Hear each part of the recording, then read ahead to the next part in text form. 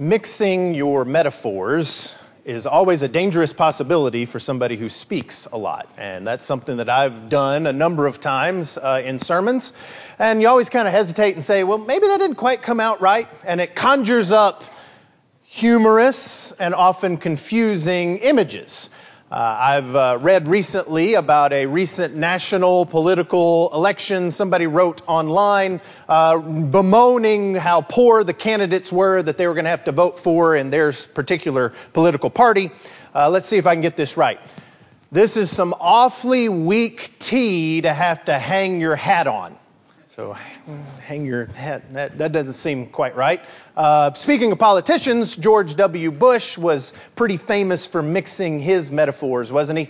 In a debate with John McCain, he accused McCain of trying to have it both ways, and he said, quote, "Now you can't have it both ways. You can't take the high horse and the low road at the same time." The high horse and the low road. I'm not sure about that either. I actually heard of a preacher. This is a true story. And it was clear this preacher had gotten pretty far afield from his prepared notes. And he was just talking. And I think he could probably tell that there was confusion on the faces of all of the people who were there listening to his sermon. And so he finally mixed his metaphors and he said, I see y'all aren't really following me on this. I'm really just shooting off the top of my head. Well, you can speak off the top of your head and you can shoot from the hip, but shooting off the top of your head sounds pretty painful. But every once in a while,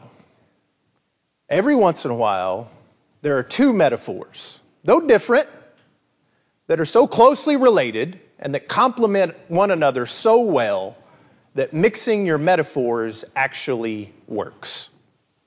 And I think that's exactly what we see in our Bibles in Ephesians chapter 3 and verse 17.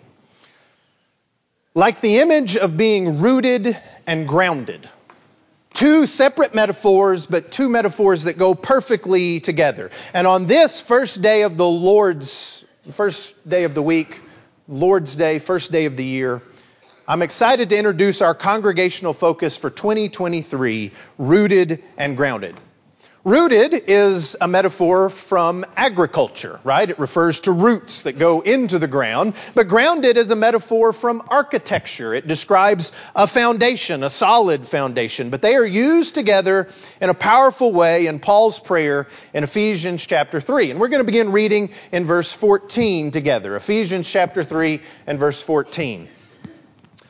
Paul prays for the brethren in Ephesus and he says this, "For this reason, I bow my knees to the Father of our Lord Jesus Christ, from whom the whole family in heaven and earth is named, that he would grant you, according to the riches of his glory, to be strengthened with might through his Spirit in the inner man, that Christ may dwell in your hearts through faith, that you, being rooted and grounded in love, may be able to comprehend with all the saints what is the width and length and depth and height, to know the love of Christ which passes knowledge." I love that you might be able to comprehend that which passes knowledge, that you may be filled with all the fullness of God. He talks about the Holy Spirit dwelling in us in verse 16, Christ dwelling in us in verse 17, and now the fullness of God, God the Father, dwells in us when we are rooted and grounded.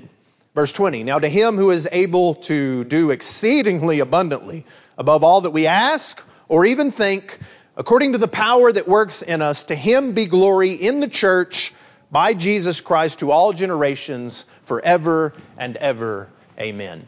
Notice especially verse 17 where he says that Christ may dwell in your hearts through faith, that you, being rooted and grounded in love, might be able to comprehend and know and do and have God dwelling in you and all of the things that he describes in this prayer for the brethren. What a beautiful prayer. And what a prayer that I hope that we're praying for the congregation here, that we might have this same attitude and outlook and knowledge in us.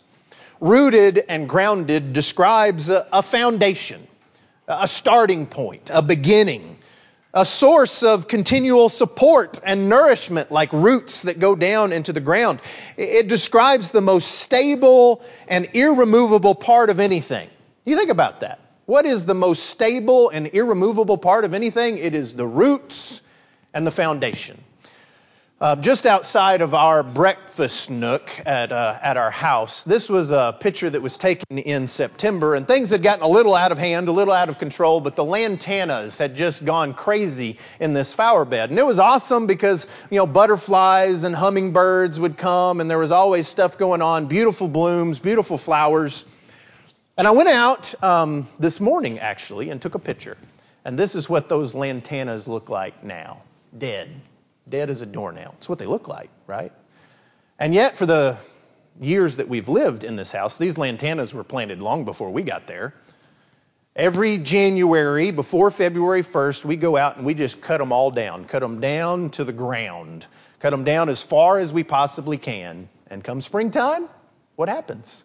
They come out and they bloom and they take over the flower bed like this. And we've got to do it all again next year. It appears to be dead, but if the roots aren't dead, then the plant's not dead, right?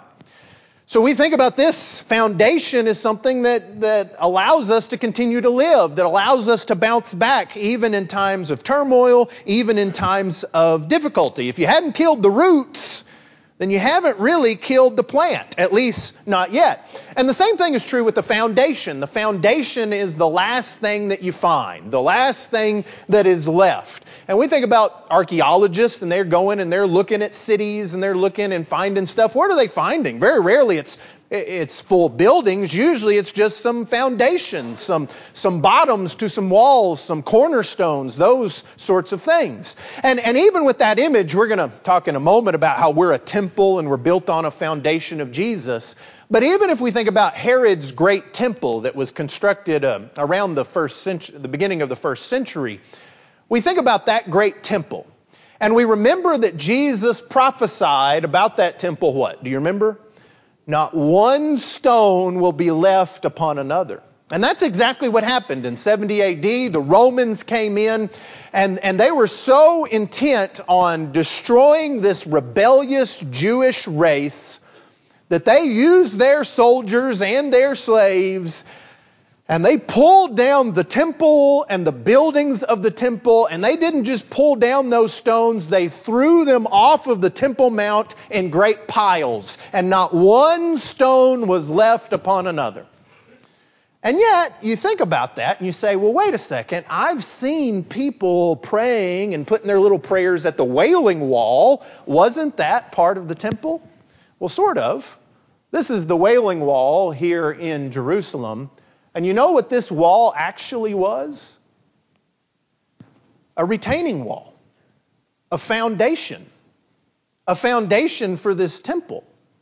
And even the Romans, with all of their anger and all of their intent desire to destroy the Jews, they destroy the temple and they get to the foundation. They're like, well, that's enough. We're tired of this. And so for 2,000 years, this foundation has remained long after the building itself was destroyed. And so these foundations allow us to endure, allow us to continue. In introducing His kingdom, Jesus used two of these metaphors, rooted and grounded, very early on. And maybe it wasn't just metaphors, maybe we're also talking about similes, using like or as. In His very first recorded sermon, the Sermon on the Mount, if you turn to Matthew chapter 7, for example, Matthew chapter 7, we see that He uses this image of being grounded, of having a strong and firm foundation.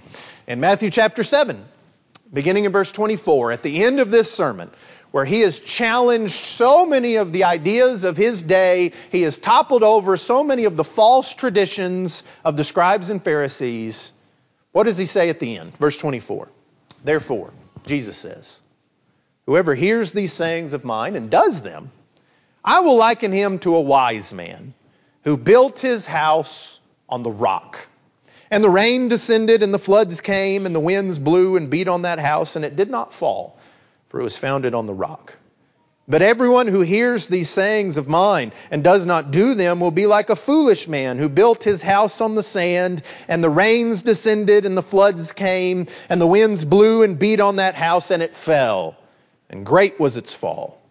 And so it was when Jesus had ended these sayings that the people were astonished at his teaching, for he taught them as one having authority and not as the scribes. Jesus says, I have this authority. You must do these sayings of mine. And this will be the foundation upon which you build everything else, upon which you build your life in doing these sayings.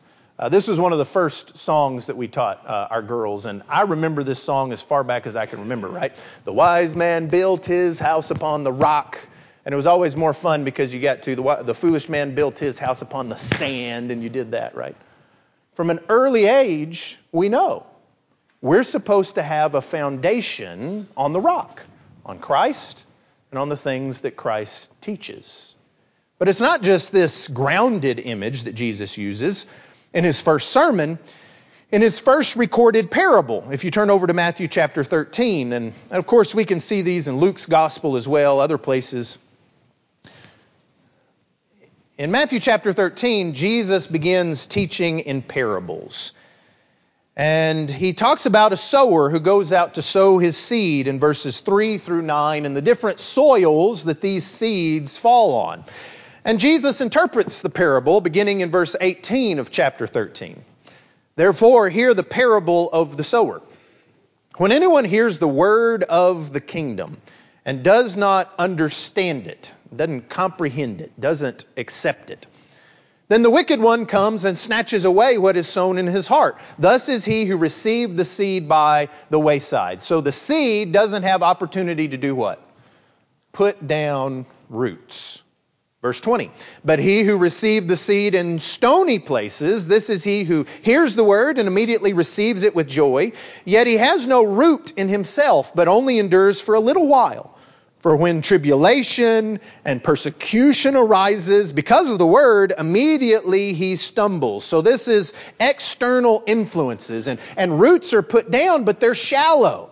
And so in moments of persecution and difficulty, when external problems arise, because they are not rooted, these people, even those who have accepted the word of God, they do not endure in these difficult times. And then in verse 22, now he who receives seed among the thorns is he who hears the word, and the cares of this world and the deceitfulness of riches, Luke adds, and the pleasures of life choke out the word, and he becomes unfruitful. So not enough time has been given for it to grow. All these other things are in his life. But then in verse 23, but he who receives the seed on the good ground is he who hears the word and understands it. Mark says he accepts it. Luke says he holds it fast. This is what I've been looking for. This is where I'm going to root my life. What happens? He indeed bears fruit and produces. Some 100-fold, some 60, some 30. When we think about the images that Jesus used to introduce his kingdom, he used these images of being rooted and grounded. And it's not just a metaphor for the individual, that you and your life are supposed to be rooted and grounded, although that is true. It is also an image, metaphors for us as a collection of Christians, that we are to be rooted and grounded as well. Notice, again, just a couple of examples of that. Turn to John chapter 15, if you would. John chapter 15.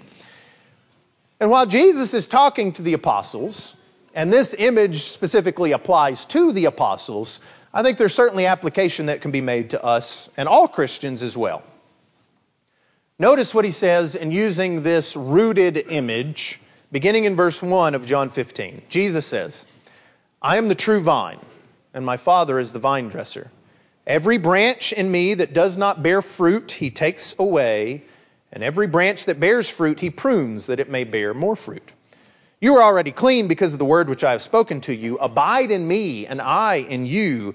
As the branch cannot bear fruit of itself unless it abides in the vine, neither can you unless you abide in me. I am the vine, and you are the branches. He who abides in me, and I in him, bears much fruit. For without me you can do nothing. If anyone does not abide in me, he is cast out as a branch is withered, and they gather them and throw them into the fire, and they are burned. But not the vine, and not the roots, just these branches. If you do abide in me, and my words abide in you, you will ask what you desire, and it shall be done for you. By this my Father is glorified, that you bear much fruit, so you will be my disciples. As disciples of Jesus, we all are supposed to be rooted in Him, growing from Him, and bearing fruit in Him. But we also see this image of being grounded. Go to the book of Ephesians, if you would. The book of Ephesians. We're going to be just a little bit earlier in Ephesians chapter 2 in verse 19. In describing the church which unites Jew and Gentile together, this is what the Apostle Paul says. Now, therefore, you are no longer strangers and foreigners, but fellow citizens with the saints and members of the household of God, having been built on the foundation of the apostles and prophets. Now, we learn later on in chapter 3, it's not these men themselves, but the word which they preached, the gospel which they proclaimed, and Jesus Christ Himself being the chief cornerstone of those things, in whom the whole building, being fitted together, grows into a holy temple in the Lord, in whom you also are being built together for a dwelling place of God in the Spirit. And so we, as Christians, as the church, are supposed to be grounded in Christ and in His Word, and in this we can bear much fruit. We will no doubt discuss these passages as the year goes on, but I want us to focus our studies in 4 areas this year. And something that we've decided to do is to be a little bit more precise and focused when it comes to our congregational focus. That's appropriate, right? And so for each quarter, we're going to have a specific area of rooted and grounded upon which we will focus. And even if you're not going to be with us, I know we have a lot of visitors here, whether it's in person or online. We're grateful for your presence. I think these 4 things can be extremely helpful to you as you think about the kind of person and the kind of Christian you want to be in 2023. So here is our quarterly emphasis for each of the first 3 quarters as we think about being rooted and grounded. We want to be rooted and grounded in Christ, and Colossians talks about this. We want to be rooted and grounded in the faith. Colossians chapter 1 talks about that. And then in the 3rd quarter, we're going to focus on being rooted and grounded in love. And Ephesians chapter 3 and verse 17 that we read a moment ago talks about that. Now, a great way and an easy way to remember these first 3 quarterly emphasi. To remember this emphasis in each quarter, just think about that passage in Ephesians chapter 3 and verse 17, that Christ may dwell in your hearts through faith, that you being rooted and grounded in love may ultimately be who you are called to be. And so our focus for each of these quarters, in Christ, in the faith, and in love. And so let's just quickly look at each of those, then we'll make an application and the lesson will be yours. We want to be rooted and grounded in Christ. Turn to Colossians chapter 2 and let's read a few verses over there. Colossians chapter 2. And I want you to see, part of the reason why I just looked at all 3 of these to begin with, I want you to see that these 3 things kind of come up in every one of these passages. Think back to the passages we've already read. Haven't we seen all 3 of those things about being rooted and grounded in these various descriptions of individual Christians and the church? Of course. And so too as we read here in Colossians chapter 2. Colossians chapter 2, let me get to the right chapter. Let's begin there in verse 1 together. For I want you to know what a great conflict I have for you and those in Laodicea, and for as many as have not seen my face in the flesh, that their hearts may be encouraged, being knit together in what? In love, and attaining to all the riches of the full assurance of understanding, to the knowledge of the mystery of God, both of the Father and of Christ. Well, there's all 3 things already, and yet we haven't even gotten to the rooted and grounded part. In whom are hidden all the treasures of wisdom and knowledge. Now this I say, lest anyone should deceive you with persuasive words. For though I am absent in the flesh, yet I am with you in the Spirit, rejoicing to see your good order and the steadfastness of your faith in Christ. As you therefore have received Christ Jesus the Lord, so walk in Him, rooted and built up. There's both of the metaphors. We're rooted and we're built up on the foundation. Rooted and built up in Him, in Christ, and established in the faith as you have been taught, abounding in it with thanksgiving. Being rooted in Christ, having that foundation is not something that should be restricting to us. It is something that should be freeing, something that we can abound in, as he says here in the verse we just read. But then he tells us to beware, verse 8, lest anyone cheat you through philosophy and empty deceit, according to the tradition of men, according to the basic principles of the world, and not according to Christ. How do we make sure nobody cheats us of what we can genuinely have in Jesus Christ?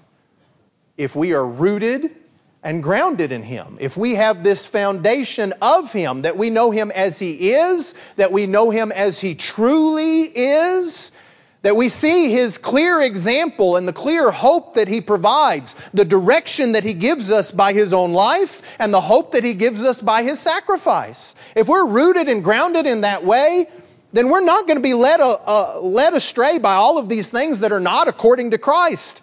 There will be no deceit that will come upon us because we know Him. The traditions of men hold no appeal to us. The basic principles of this world are not the things that we're desiring because we're rooted and built up in Him.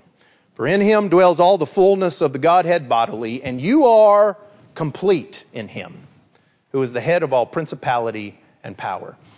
In this we find our purpose and our hope and our direction as Christians. So we are rooted and grounded in Christ. But we're also rooted and grounded in the faith. Look back, probably the same opening, it is on my Bible, to Colossians chapter 1. Colossians chapter 1. And begin reading with me in verse 19. Verse 23 is where we're headed.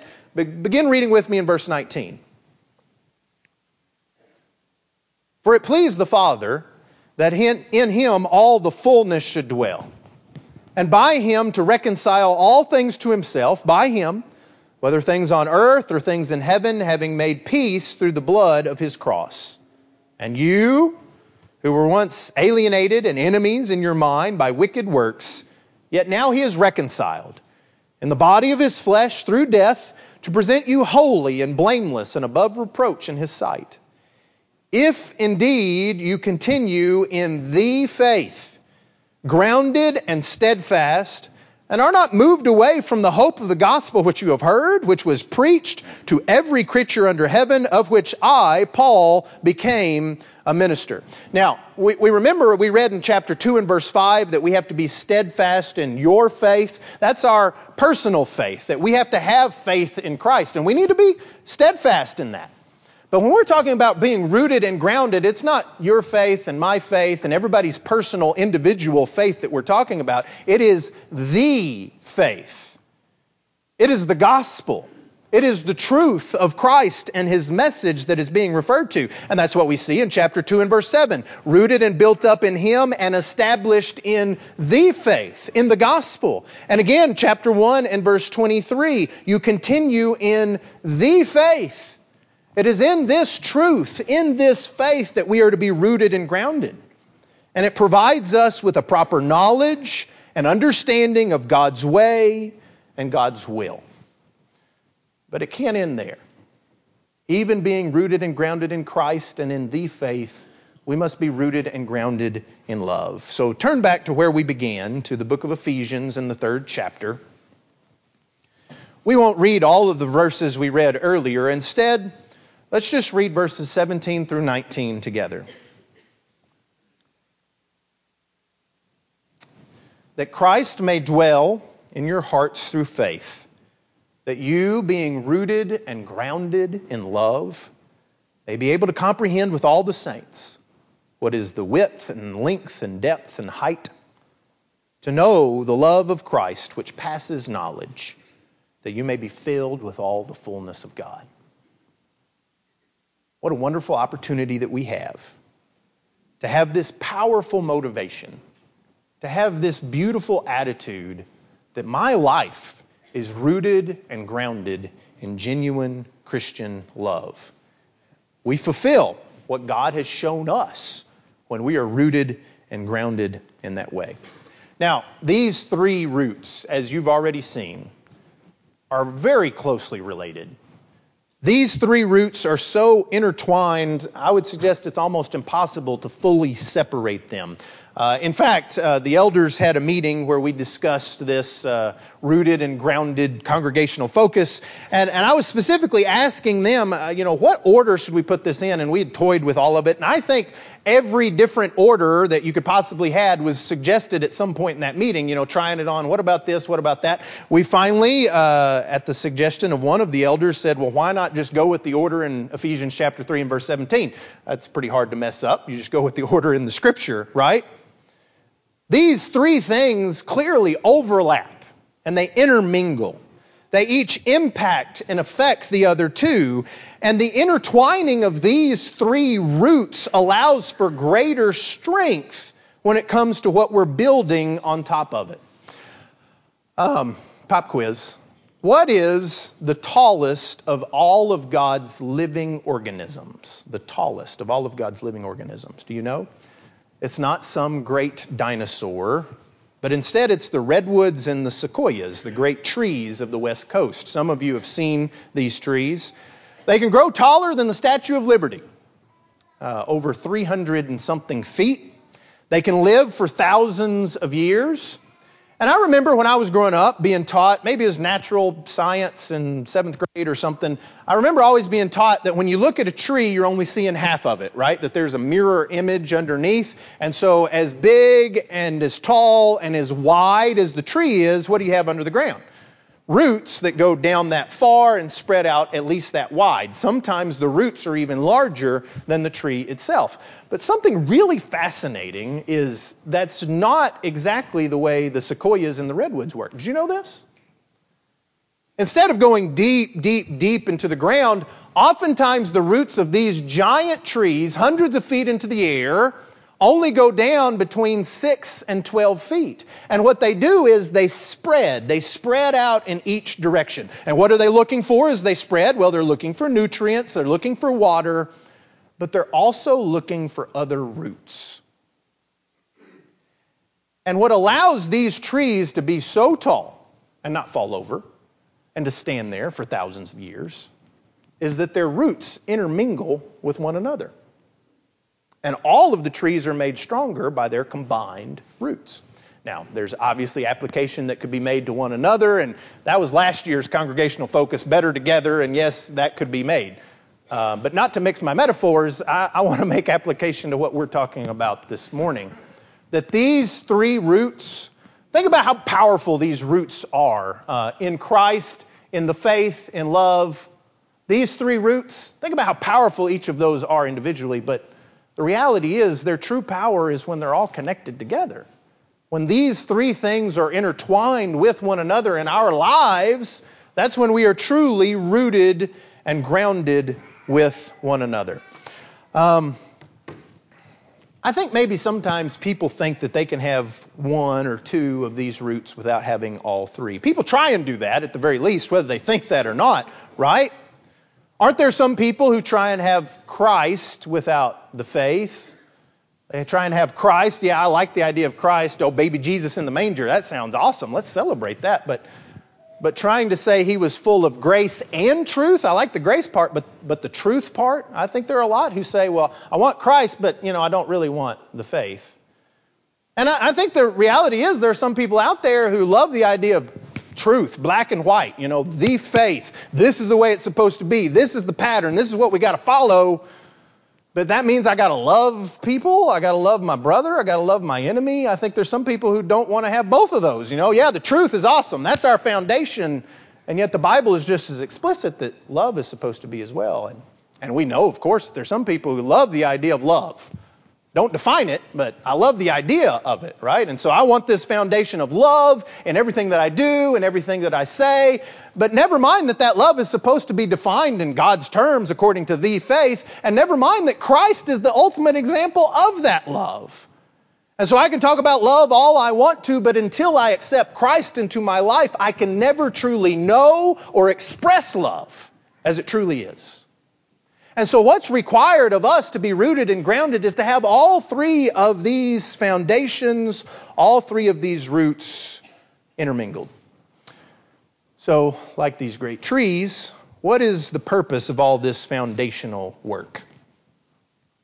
The foundation and roots are the most important parts of the building or of the plant, but they cannot be where things end for us. A foundation with nothing on it really doesn't help you much, does it?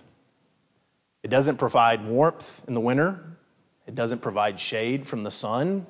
It's a good start, but it's not much of a finish. Do you remember, speaking of the temple, do you remember when the children of Israel came back from captivity? What was one of the very first things they did? They laid a foundation for the temple. And then they quit building. And God had to send prophets, Haggai, Zechariah, who came and said, what you started, you need to complete. And maybe it's a self-fulfilling prophecy. If we truly have these foundations and these roots, this is what we'll do. But this is what's required of us, and this is where we will focus in the fourth quarter of this year. And that's not to say we won't talk about all of these things at different points, but this is where we will focus our efforts. That we are rooted and grounded in these three things so that we might build and we might bear fruit. Matthew chapter 7, verses 17 through 20 talks about the importance of bearing fruit, and by our fruits, that is how we will be known. This is the action we are seeking to take and the outcome we are seeking to achieve, to build and to build one another up, to be built by others, to bear much fruit in service to the Lord. And as I said, that will be our focus for the fourth quarter. And so as we consider these things, I want us to make application not just to what we're going to be doing over the course of this year, but to this morning and to right now. Maybe you need to lay the foundation of these things in your life. Maybe you've never come to Christ. Maybe you don't know Him. Maybe you're not in Him. Maybe you've not put Him on in baptism. Maybe you've not responded to the truth of the gospel and the love that God has shown you. Maybe you haven't shown in return to Him or in turn to others.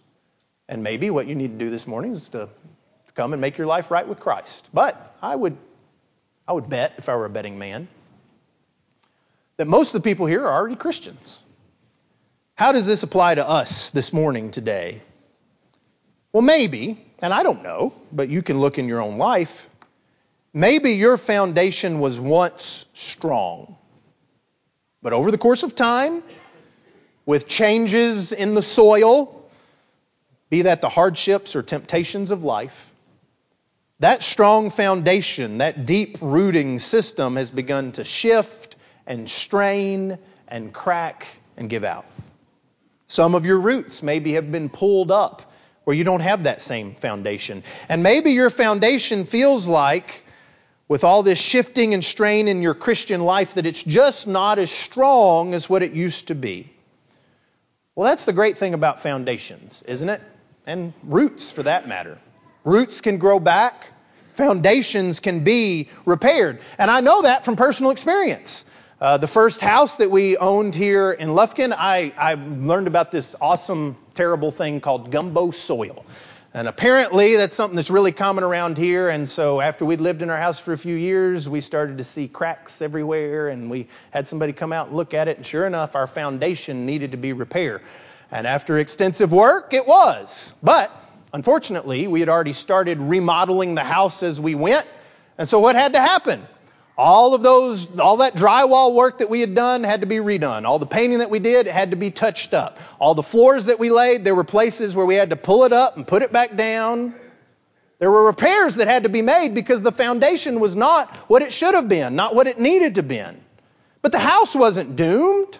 After the foundation was repaired, then everything within the house could be repaired as well, because we got it back to the place with the foundation where it was supposed to be to begin with.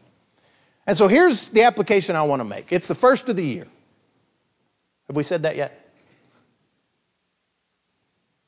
Instead of living this year with a cracked foundation, trying to fix everything else in the house, trying to build but constantly breaking down, may I encourage you to fix the foundation first. We are all kind of in the middle of a remodel in our Christian lives, making ourselves into who it is God has called us to be, conforming ourselves to the image of His Son. And for that remodel to be successful, It must begin with these foundations. And we can change all of the things on the inside of the house. We can fix all the cracks in the drywall, but until the foundation is fixed, they'll keep showing up. And so maybe with you, maybe you have New Year's resolutions and things that you wish that you would like to change in your life, things that you wish were different in your life. But if you change those things in some sort of superficial way, fix all the cracks in the drywall, if you will, but your foundation isn't what isn't what it ought to be, then the results are never going to be what you seek. The issues that you're having will keep showing up until the foundation is fixed. But, and this is the great part, if you can be rooted and grounded in Christ, and in the faith, and in love, those three, then you can build, and you can bear fruit, and you can be who God has called you to be. Are you ready? Are you ready to begin that this morning? Then come now, while together we stand and while we sing. Oh, will you now from Zion